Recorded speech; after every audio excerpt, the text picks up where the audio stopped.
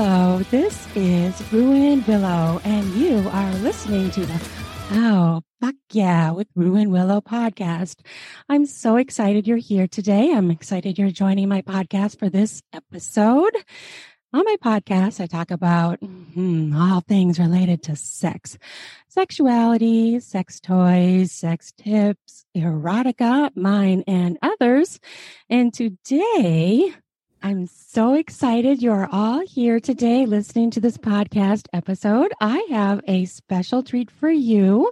We are talking to P.B. Breckenridge, who wrote a new novella coming out called Size Kings. Welcome, P.B. Breckenridge. I'm so excited to talk to you. Thank you. I am too. I'm so excited. My first podcast ever.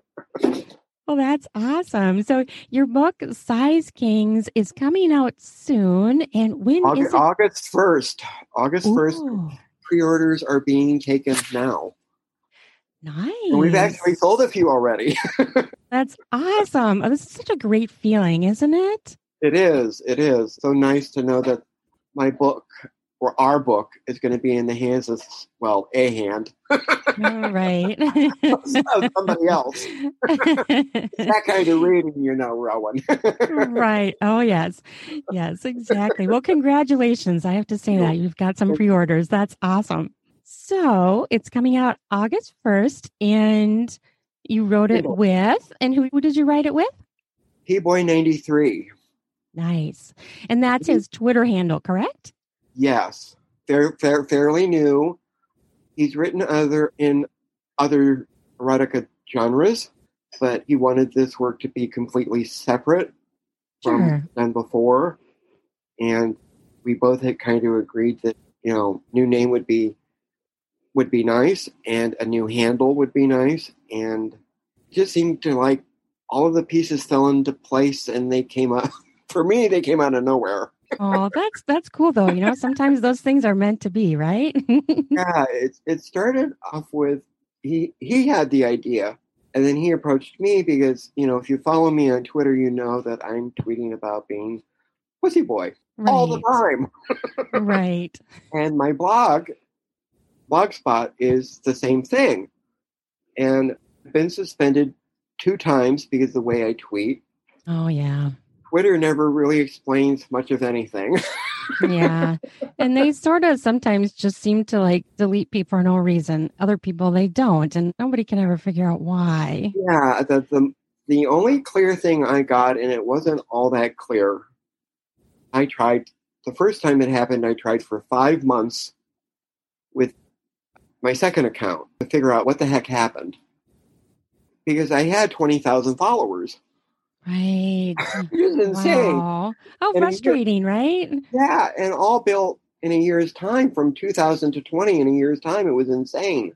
So it was like, what did I do? And the only answer that they gave, it was very unclear how they thought I did it, was I was misgendering people. Okay. I'm like, okay, well, all right, I get it. So I take now this is my third account, fourth account, something like that. Okay. I misspell everything on purpose. Right.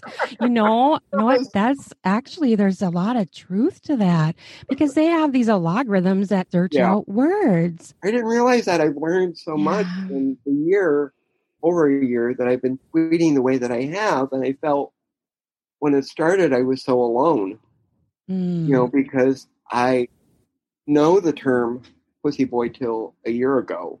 Okay. If you read my blog, that's Mr. Faggot to you, blogspot.com. Okay. I can put that link down in the podcast notes too, so people who are interested can find that. I think there's a dot before blogspot. But anyway, I wrote about how it all happened, and it was a porn video on Pornhub last year, of course, way before the dump of a lot of their videos. Evan Franco and this couple called the Big C Men, letter C men, Jared and Corey. And Daddy Corey, because he's the daddy in the relationship, is like going at it with power bottom Devin Franco, right? Okay. And Corey called him a pussy. And I'm like, what? Wait, what? What was that? Yeah, what was that? And he says it like 3 or 4 times. And it was the first time hearing that term in gay anything. Okay. And of course, I have a BA in English with full honors and a Master's of Fine Arts in Creative Writing. Very cool. So, of course, I love to research. Oh, yeah, absolutely. I love it. So I started researching and then stumbling, trying to find anything. So the first thing was, and I blogged about it, Native American thinking going back hundreds of years to what's now called third gender. Okay. So this idea of men living as women, dressed as women, raising children that aren't their own, and identify as women. Okay. And then Magnus Hirschfeld picked up the idea before World War II and took it even further and said that primarily his thinking was that feminine bottom men had what he called intersex souls, which would be probably transgendered souls, I guess. Okay. And I was completely fascinated, and I just stumbled across that word pussy boy, and I'm like, my God, everything just clicked. And then, of course, J.M. Shadows on Twitter did his book, Domingos Putita. I hope I said that right. I hope. Putita is the Spanish word. Okay. I don't know Spanish very well, so I'm not much. I don't either. I know how to order food and booze, and that's about it.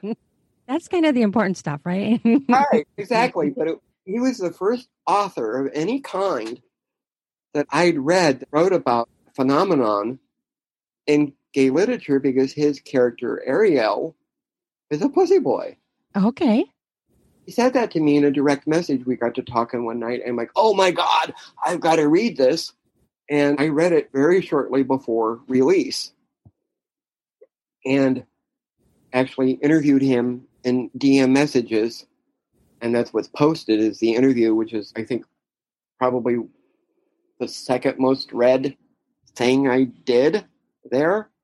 The first being this whole what I call third gender pussy idea. Because a follower took it a step further and said that he was his life support system for his sex organ and not where you're thinking it is. Right. So this was all your inspiration to write your book, Size Kings. Is that correct? Correct. It was actually P-Boy 93's idea. He messaged me, I have this idea. You roughly talked about it. I'm like, I'll read it. And then I read it and I did very light editing. Sure. And I made notes with few suggestions. And I mentioned that and he's like, oh, no. And this was about the time I went from my real name to my pen name, because I have 3 more literary works, with title professor in front of 2 of them. Right. Versus going into erotica. And I'm like, boy. And I don't have a teaching job yet. And I'm like, how are they going to look at that? So I had to come up with a pen name. Yeah.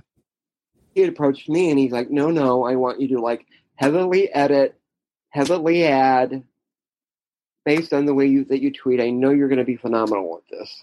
Right.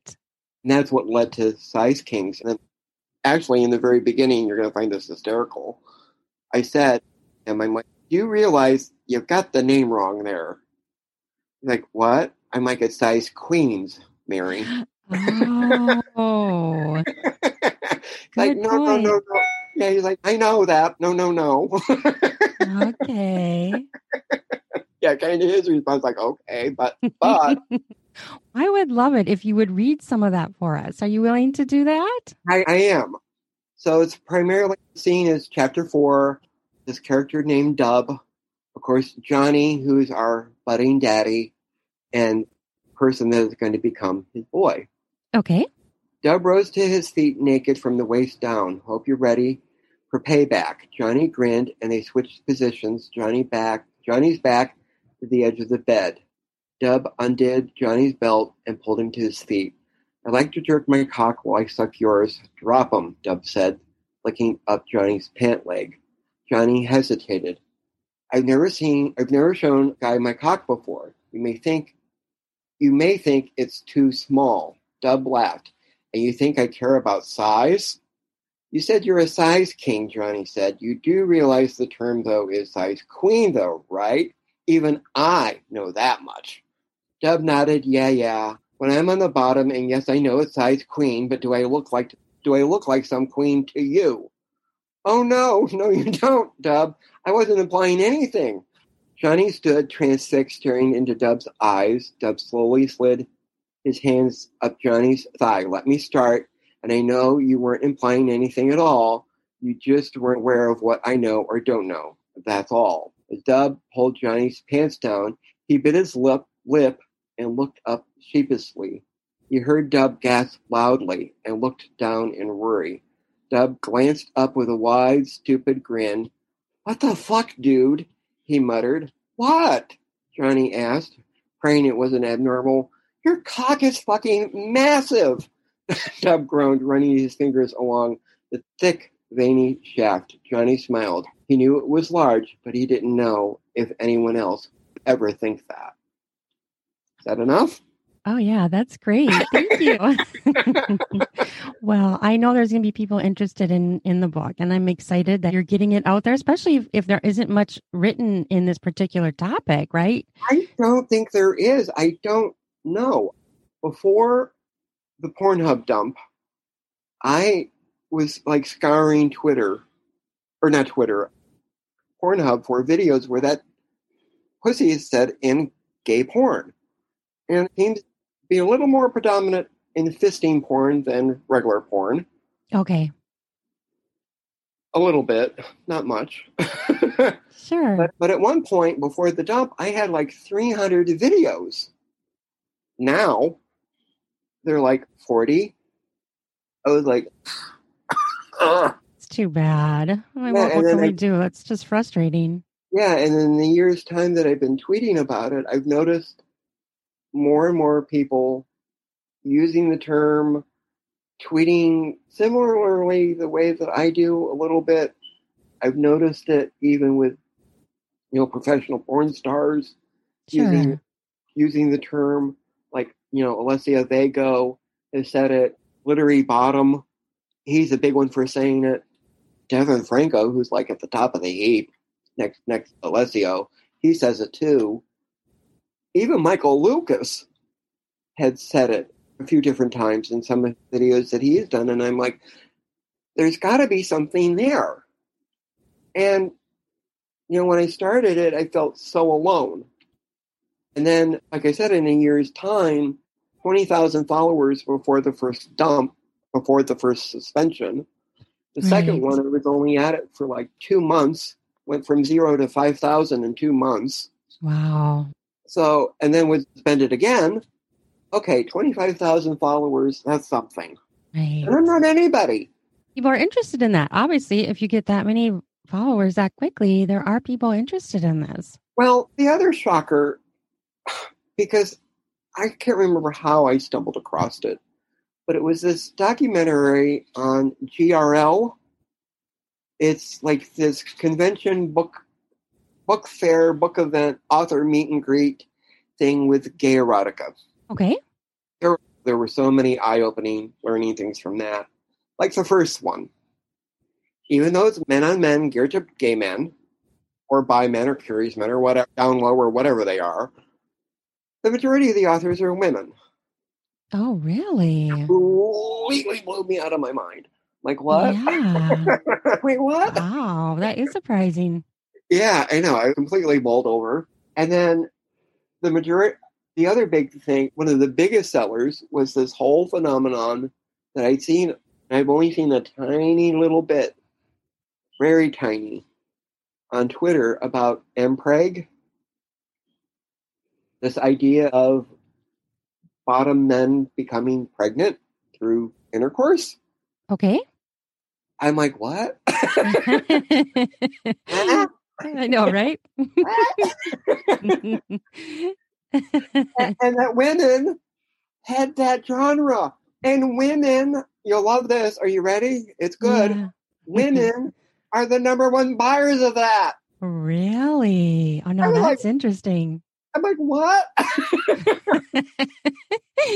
Wow. And then this Facebook follower of mine suggested this Facebook group. I can't remember the exact name of like Gay Erotica Kink or something. I've only belonged a day being the first. So what's the very first post I see the very first time in this brand new forum?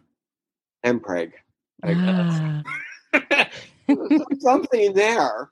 Again, I don't know what it is, but it's like the question this morning is like, do you like authors to explain how that whole thing happens and how they give birth? Or do you like it left mysterious? Or where do you fall? And then all these different theories about how these I'm assuming gay men. Right. Whatever they are. Then give birth. I'm like, okay. Need some more information.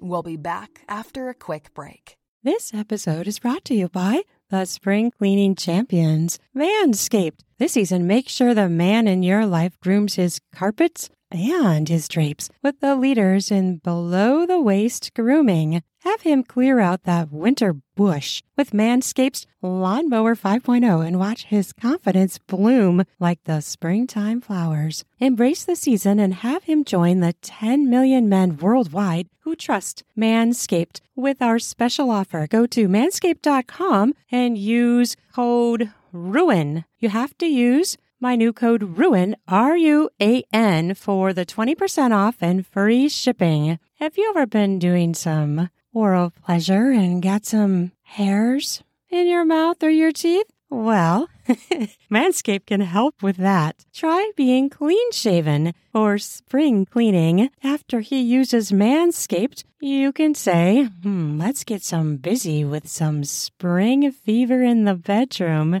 Try out Lawnmower 5.0 Ultra. It is an amazing trimmer that features 2 interchangeable heads, one for taking a little off the top and the new foil blade to go smooth. If you want to go smooth for spring cleaning, make sure you try out Manscaped products. Bring on those smooth skin, sexy slaps in the bedroom. And how do you do that? Use Manscaped products to shave clean down in your pubic area. Get 20% off and free shipping with the code RUIN. You have to use my new code RUIN, RUAN, all caps at manscaped.com. That's 20% off and free shipping with code RUIN at manscaped.com. Nothing like a little spring cleaning in his pants, right? In your pants if you're the man. Spring clean your groin area. Try smooth. Try it with Manscaped. It was eye-opening because and apparently there's a couple authors, well-respected ones apparently, at C-section, something about some kind of something that's connected to Lord knows what. Baby pops out your belly button. It's like science fiction. Just pops right out. Other one, and there was a movie, I can't remember the name of it. The couple, they both end up pregnant with each other's baby. And they do it the old-fashioned way. Aha. Without drugs. Oh, wow. Very intriguing. Yeah. So what brought you to write erotica? Like, was it in you that thought, I think I'd like to do this? Oh, Lord. Funny story. One of my oldest gay friends, his stage name is Mona Del West. Okay. I've known him, 33 or 34 years, something like that. Oh, nice. And we used to perform together years ago. He's brought me out of retirement a couple different times here recently. Sure. But not anything major yet. But we were sitting there one day. He has these wonderful house parties in his backyard where he invites all these friends, and it's potluck and alcohol, and they're a lot of fun. Sure. And we're not having to go to the bar or pay, really, because him and his husband provide the booze and we all provide the food. Okay. We were sitting there talking then one day, and he's like, have you ever thought of, and this was after my first literary book about gays, creative nonfiction about gays and the Holocaust. Okay. And he's like, have you given any thought to erotica? I'm like what, Jackie Collins? Not quite. More smut driven than Jackie ever would be. Right. Right. Why do you ask? And he's like, well, I've read the first one and it's really, really good. But you kind of skim over the sexy bits. Oh, gotcha. I'm like, well, it was, my honors project for my BA. I'm like, I Right. didn't sure they want to read that. Yeah. This is Kent State Library. Right. There's a time and a place for everything, and that's probably true. Yeah. Like, well, I think you should try it. That's when I got to really thinking about it. I got this brainstorm of an idea. I don't know how much you know about Cleveland history. I lived in Cleveland 20 years. I now live in a small suburb about 35 minutes away. Okay.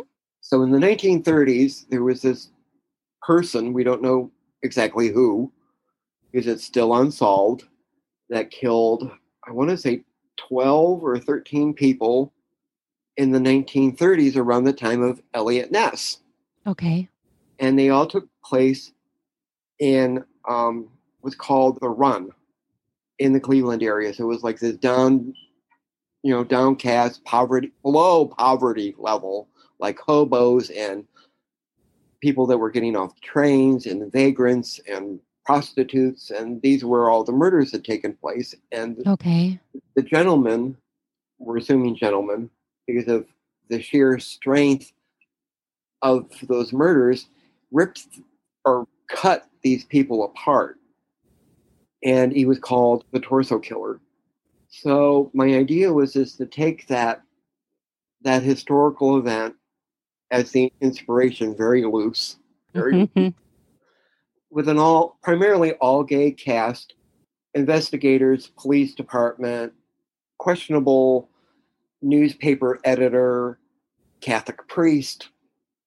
All of the victims, of course, are, and that's this story loosely inspired by. And it's 11 murders with the number 11 playing part in every single murder. Working on it for a little over a year or more. Chief of police is openly gay. He's outed in a news conference. There's a small, very small, like straight population. I mean, they're minor characters, but that's how it kind of all started. And Well, that book, can I clarify one thing? Is that book the one that's out, or is that a work in progress? That's a work in progress. Okay. Okay. Gotcha. Yeah. It's tentatively right now called Torso. I haven't really fully decided yet that's going to be the title of it or not. Then it was around around the time of the Devin Franco movie, that I made this decision that the chief of police, with one of the people that he becomes involved with that ends up actually being murdered, is the one that introduces him to this term, pussy boy. And then he realizes after Frank's death that he is one and has been his entire adult sexual life. And that was really my first writing about it before Size Kings. Okay. Given the opportunity to do it, it was like, okay, wow. It was just, I was really moved that he would want me to do that, Sure. And before this one is anywhere near ready, it's like over 60,000 words. The work in progress.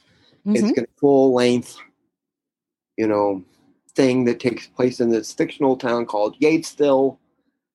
The run is now called Queensberry Run instead of Kingsbury, which is what it is in Cleveland.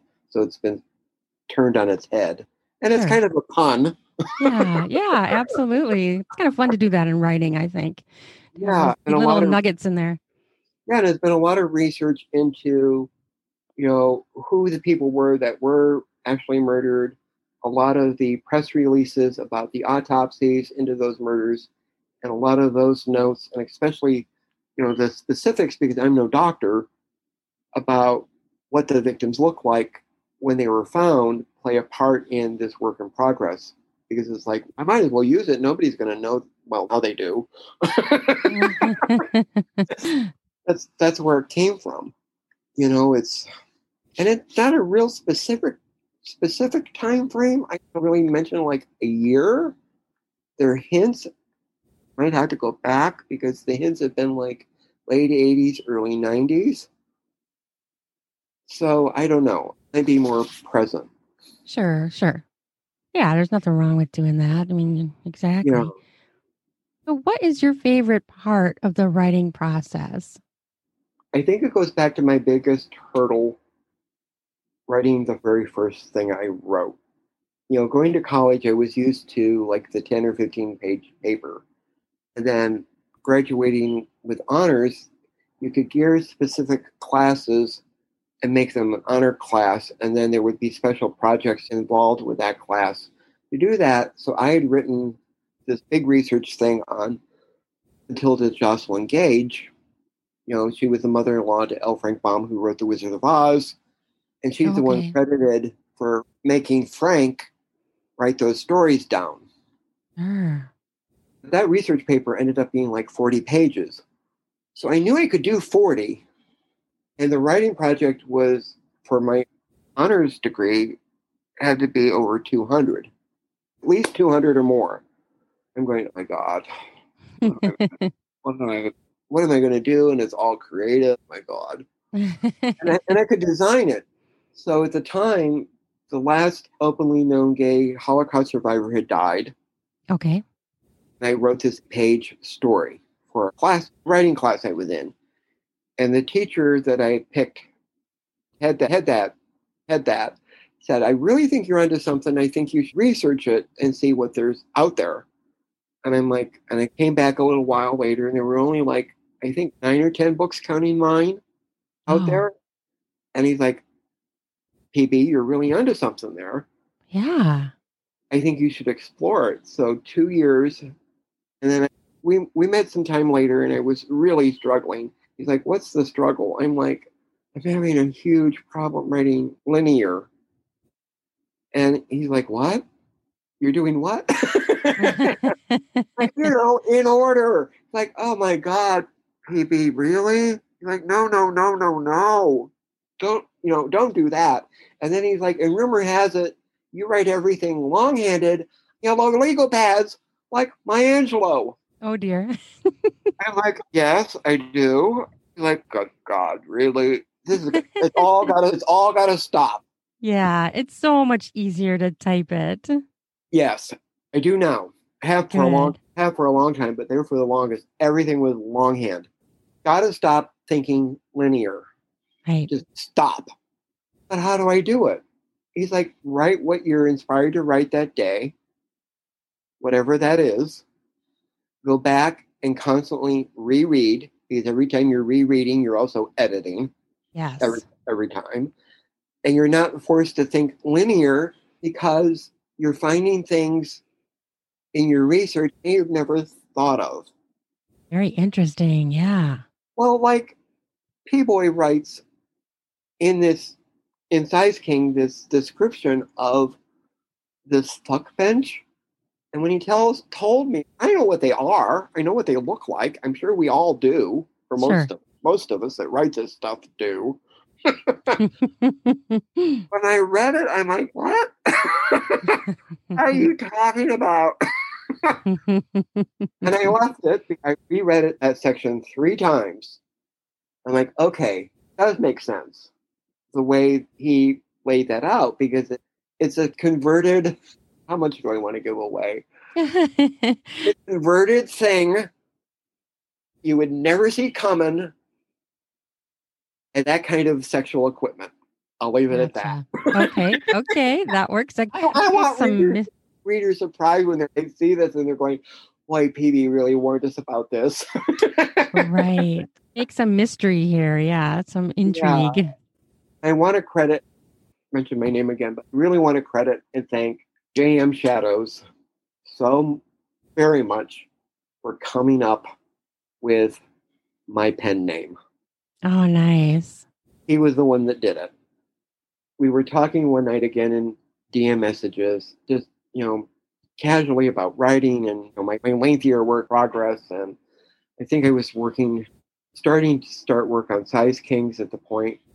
Like I saw your post about pen names. Have you given any thought? I'm like, no. I said kind of, but kind of a more masculine play on what my drag name is. Sure.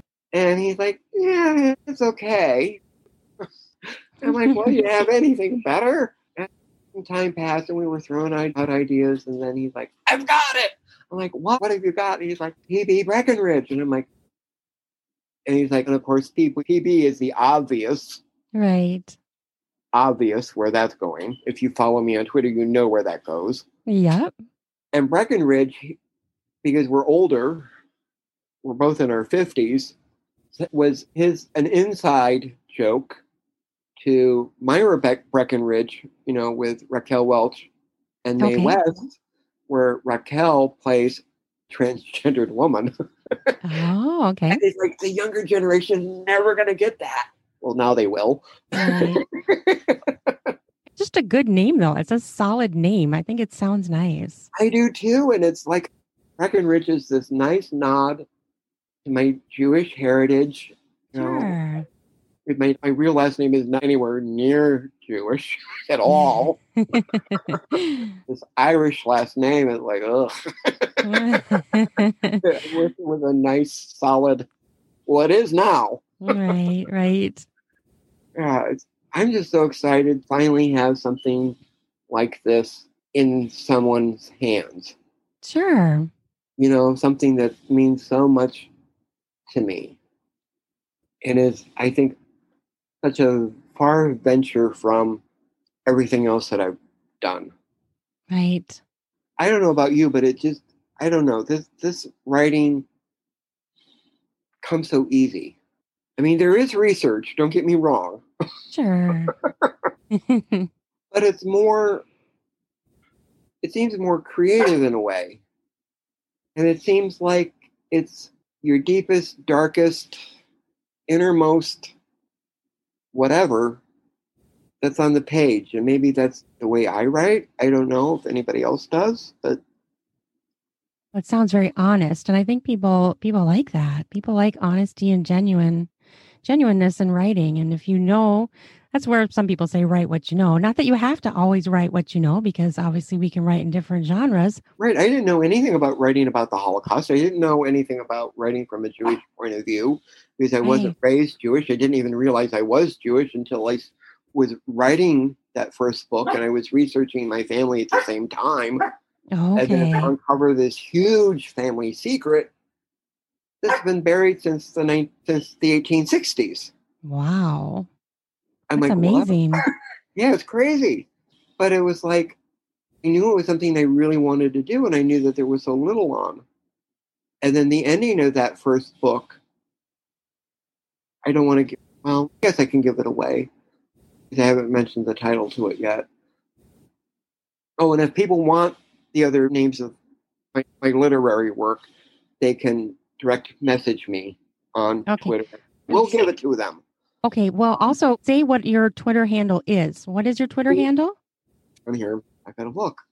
This is sad, but I've got to look. Hang on here. I believe that's okay. I think it's just capital PB, lowercase dash Breckenridge, and that's BRECKINRIDGE,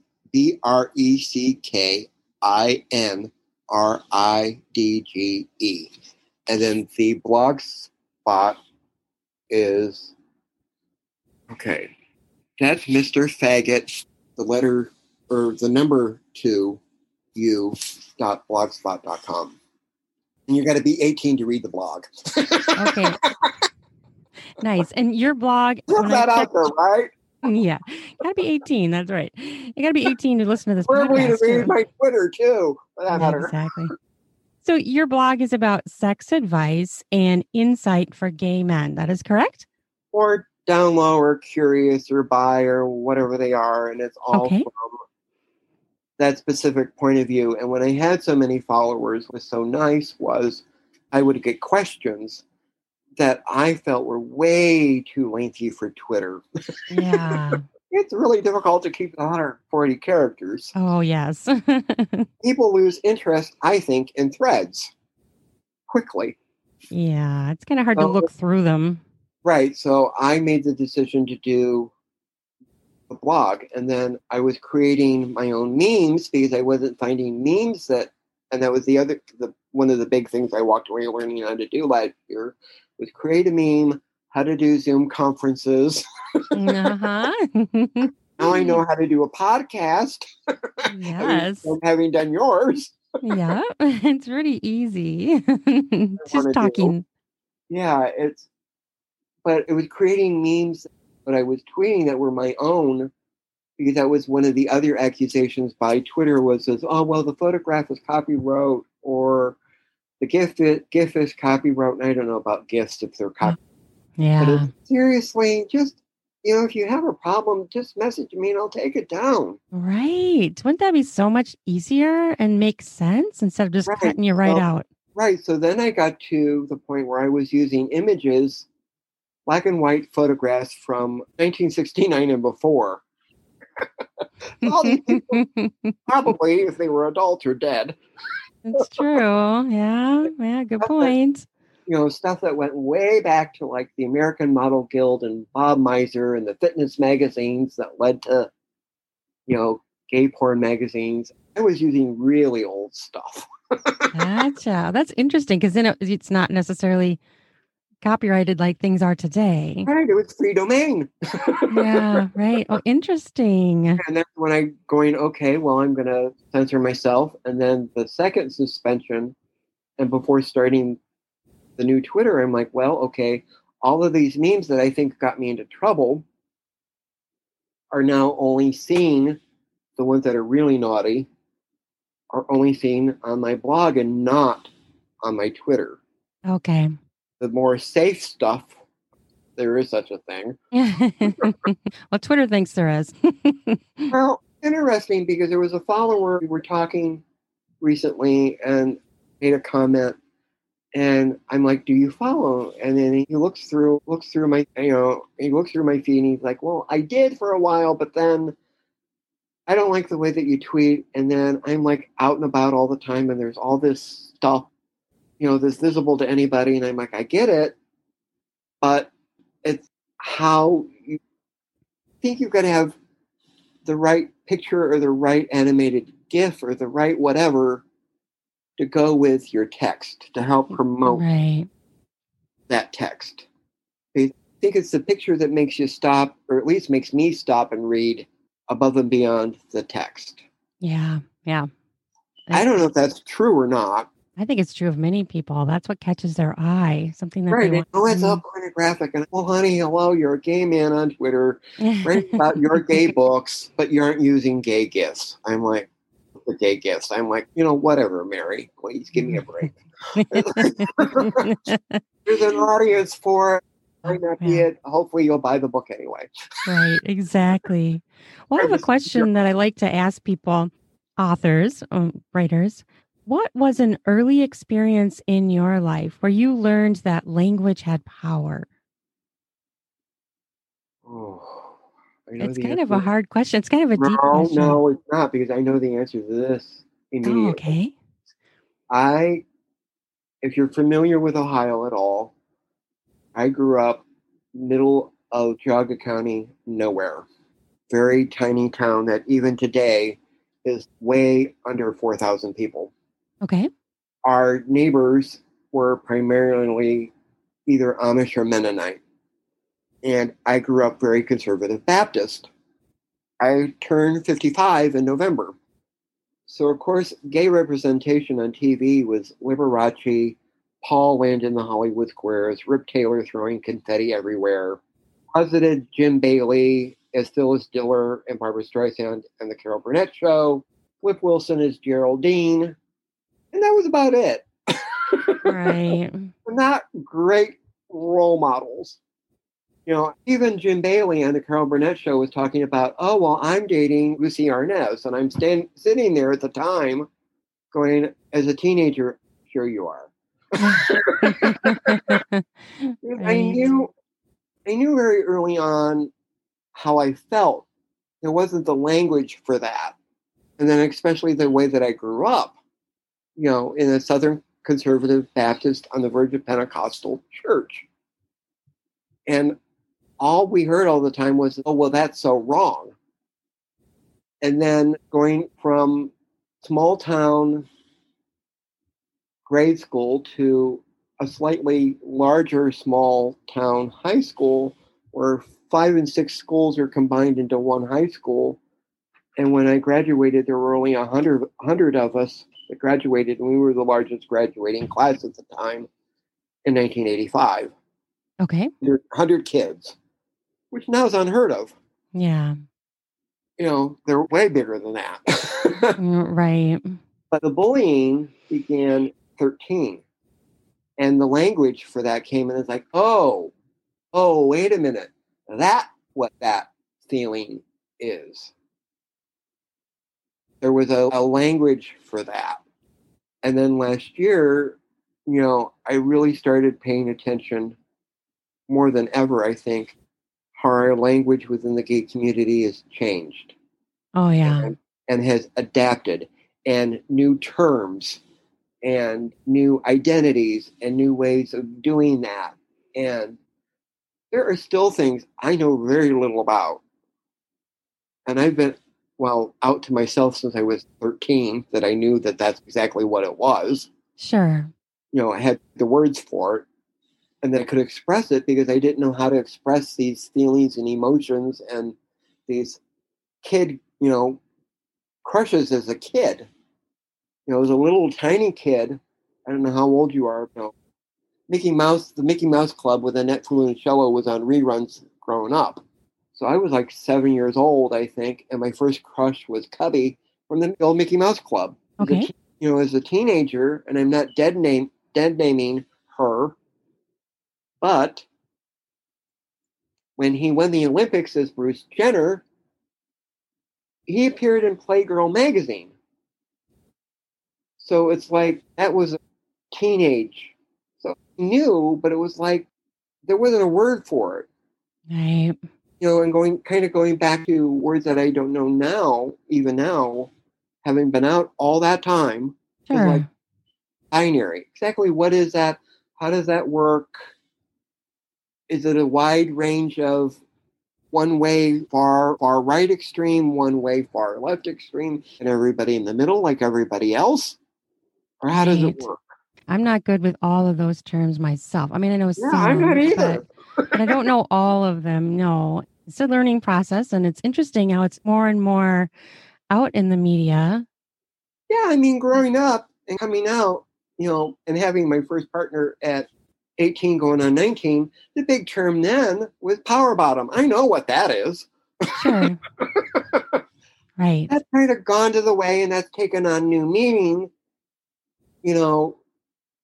Transgender is this whole brand new gigantic phenomenon. Yeah. That 10 years ago was not even on hardly anybody's radar. Unfortunately, Caitlyn Jenner, probably the person most associated with that for the majority of mainstream vanilla America. Right. You're right. And maybe Laverne Fox, maybe. Right. More Caitlyn than Laverne. Whatever. It's and I'm glad that it has because it gives people so many different ways of identifying, and that you can be more than one thing. Right. That's true. They don't necessarily clash. Some of them go together.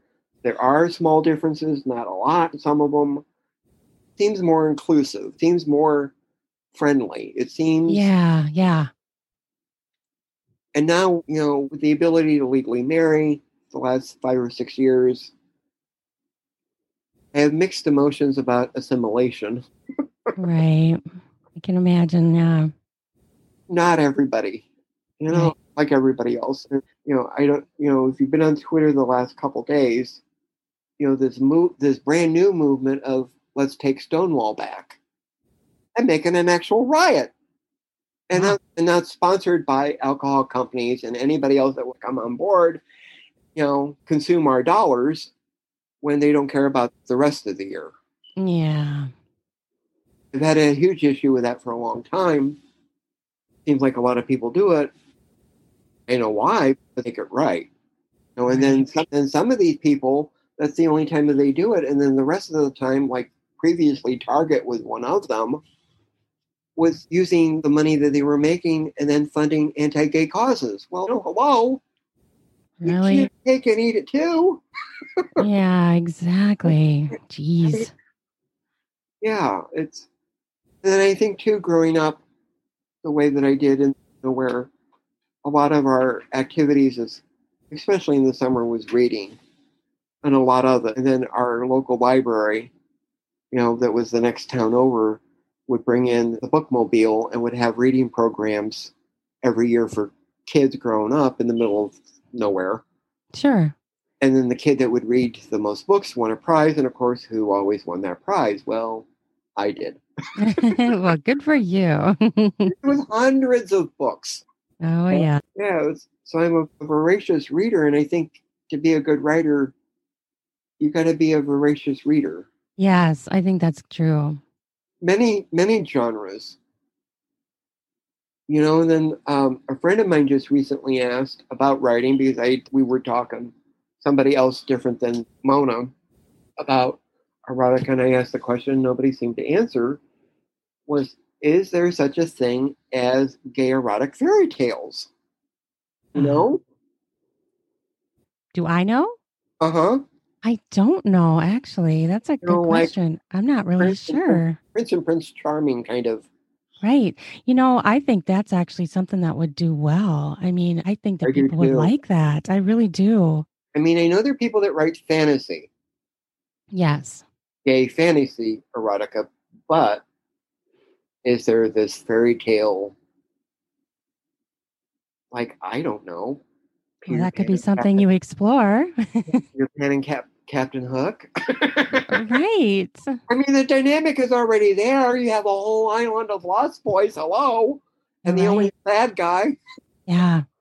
Might be something that you could explore and do well. Don't give me another idea. One thing at a time, right? One thing at a time. I don't know about you, but it seems like there's so many ideas. Am I ever going to have enough time to write all of them? Oh, I know. I feel like I have so many ideas too. And it is hard to find time to do everything. I just try to do one thing at a time and not be overwhelmed by your ideas. Write them all down so you don't forget them, right? Well, I keep a thing on my bedside just for ideas. And then I don't know about your followers, but mine over the last year and a half have been amazing with the comments. Sure. So the comments go down in a whole separate other journal. Yeah. That I really like. Sure. I write down. I don't know what I'm going to do with them. Maybe you can turn them into some writing of some sort, or just story ideas, or just lines for stories within stories. I mean, that's what I was thinking, but I didn't know if you get away with doing that. Well, if you change it a little bit, and then it's not going to be like stealing, plagiarism because you changed just a little bit. True, I didn't think of it that way. So, what's your definition? Like, what would you say is your definition of being successful as a writer? What is that to you? I think first it's the ideas, that they're good ideas. Like the Holocaust story, I think it was a really good idea. And the third one for my master's program, and it was my memoirs. Okay. About growing up gay and Baptist, and then, drug and alcohol problems in my 20s, living the last 30 years with AIDS. I was very honest. It was the hardest thing I've ever wrote because I was so honest, but I made that decision. People didn't like what they were reading. Skip a couple paragraphs or a couple pages and they could go on. Yeah. But I wasn't going to hide anything. And that one you did publish? I did. They're all self-published, all on Amazon. Okay. All three. The Right. third was the collection of short stories, essays, and poetry that I wrote in college, all with a gay angle. Sure. I think one of my most successful pieces was rewriting The Ladies' Dressing Room, if you're familiar with that piece of literature, talking about this ladies' dressing room and everything you would find in it. Okay. I rewrote that as a poetry piece from a drag queen's point of view. Oh, nice. Okay. And it was It'll be interesting. a ladies' dressing room with a question mark after.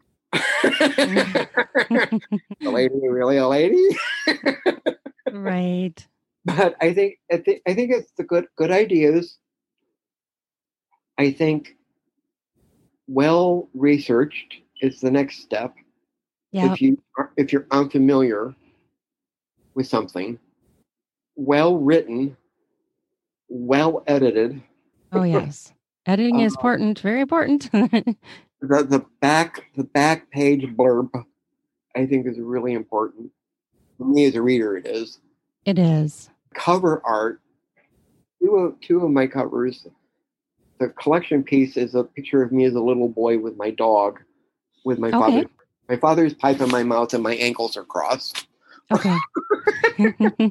Third one, my memoirs, is a picture of me at Gay Pride in full tuxedo, my hand in the air, waving to the crowd on the Detroit Superior Bridge, and I'm in 6.5-inch stilettos. Gotcha. That's the cover of that one. But the Holocaust story was photographs and then copies of actual physical documents and postage stamps from that time frame in regards to the Holocaust that were all collaged together to make the cover. And it's that's cool.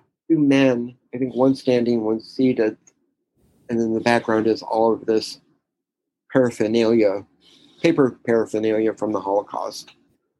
But I designed that myself because I wanted something really moving and subtle that people would really have to pay attention to with the cover. Trying to say that it's about the Holocaust without saying it. You know what I mean? Sure. Oh, absolutely. Yeah. I think those are the things. And then I think if it's something that you're really interested in, really shows on the page. And if there's some level of, as you said earlier, honesty. Yes. To your writing, and honesty in a way that even if it isn't your story, to some degree, could be. Yeah. Or readers are invested in enough to believe that it is. And especially with erotica, because I think so many people think, oh, well, this is the way their sex life is. Like, well, maybe to a degree, but then how much of it is something we long for or fantasize about versus what it is in reality? Oh, sure. Absolutely. Boring as hell. Right. Well, it could be. We're just taking our frustration put on the page. Right. I wish he would do this. Right. I don't know that much about you, but it's like when 50 Shades of Grey came out and then everybody started talking about it, it's like, I don't want to read this. Yeah, I actually have not read it. I heard it was haven't written so either. poorly. People said it was written poorly. So I'm like, why am I going to read it then? Right, exactly. Really capture what it was trying to capture. And I guess the movie's even worse, which I have not seen. Me neither. And I have no interest because it's, as you said, done so badly. Right. I mean, if somebody says it's written poorly, why would I buy it? Yeah, Get that. Come off as, my grandma used to say, half-assed. People are going to know that's the way that it is, and they're not going to buy again. So you really got to put yourself out there the best way that you can. I think.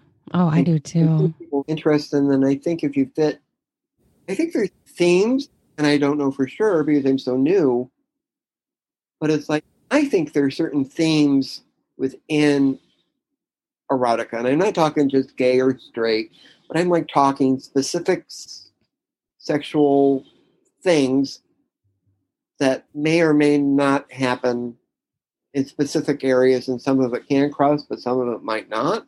Right. You know what I'm trying to say? Yep. It's like, how much do you earn? When do you get to the point where it's too much? Right, exactly. When are people going to be like, oh God, this is so unrealistic? Oh, exactly. Right. Yeah. People speak up and be like, no, no, no. Yeah, no. Thank you for sharing your perspectives. And so it's interesting in that something that wasn't talked about years ago, and it is now. Some of these things people didn't talk about, or they just shut it down. Unfortunately, the time that I came out, AIDS was so predominant, and then I got so involved in that activism and in the streets and ACT UP and arrested, and I ended up in newspapers and magazines and television and oh wow, cable news, and my family, well, my father more than my mother, was less than thrilled. You know what? You could write a nonfiction book about your experiences doing that. I think people would be interested in that too.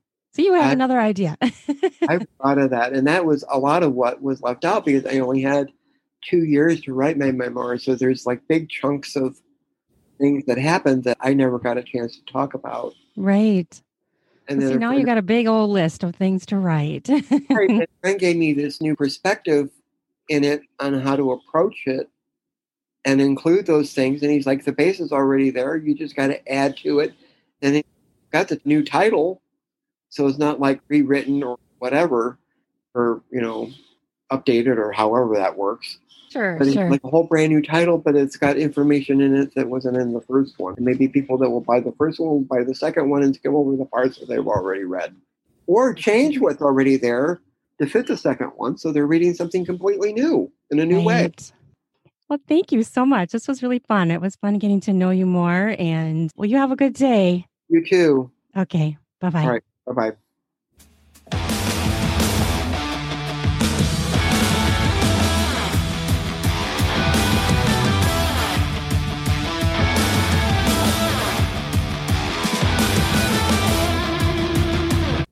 Ready for some spring cleaning of your beard and groin hairs? Try out Manscaped products where you can get 20% off with my new code RUAN, RUAN, to get 20% off and free shipping. In order to get the discount, use the promo code RUAN, RUAN, to do that spring cleaning to get yourself ready for sexy times. Heat up your spring with a new shave, a new trim.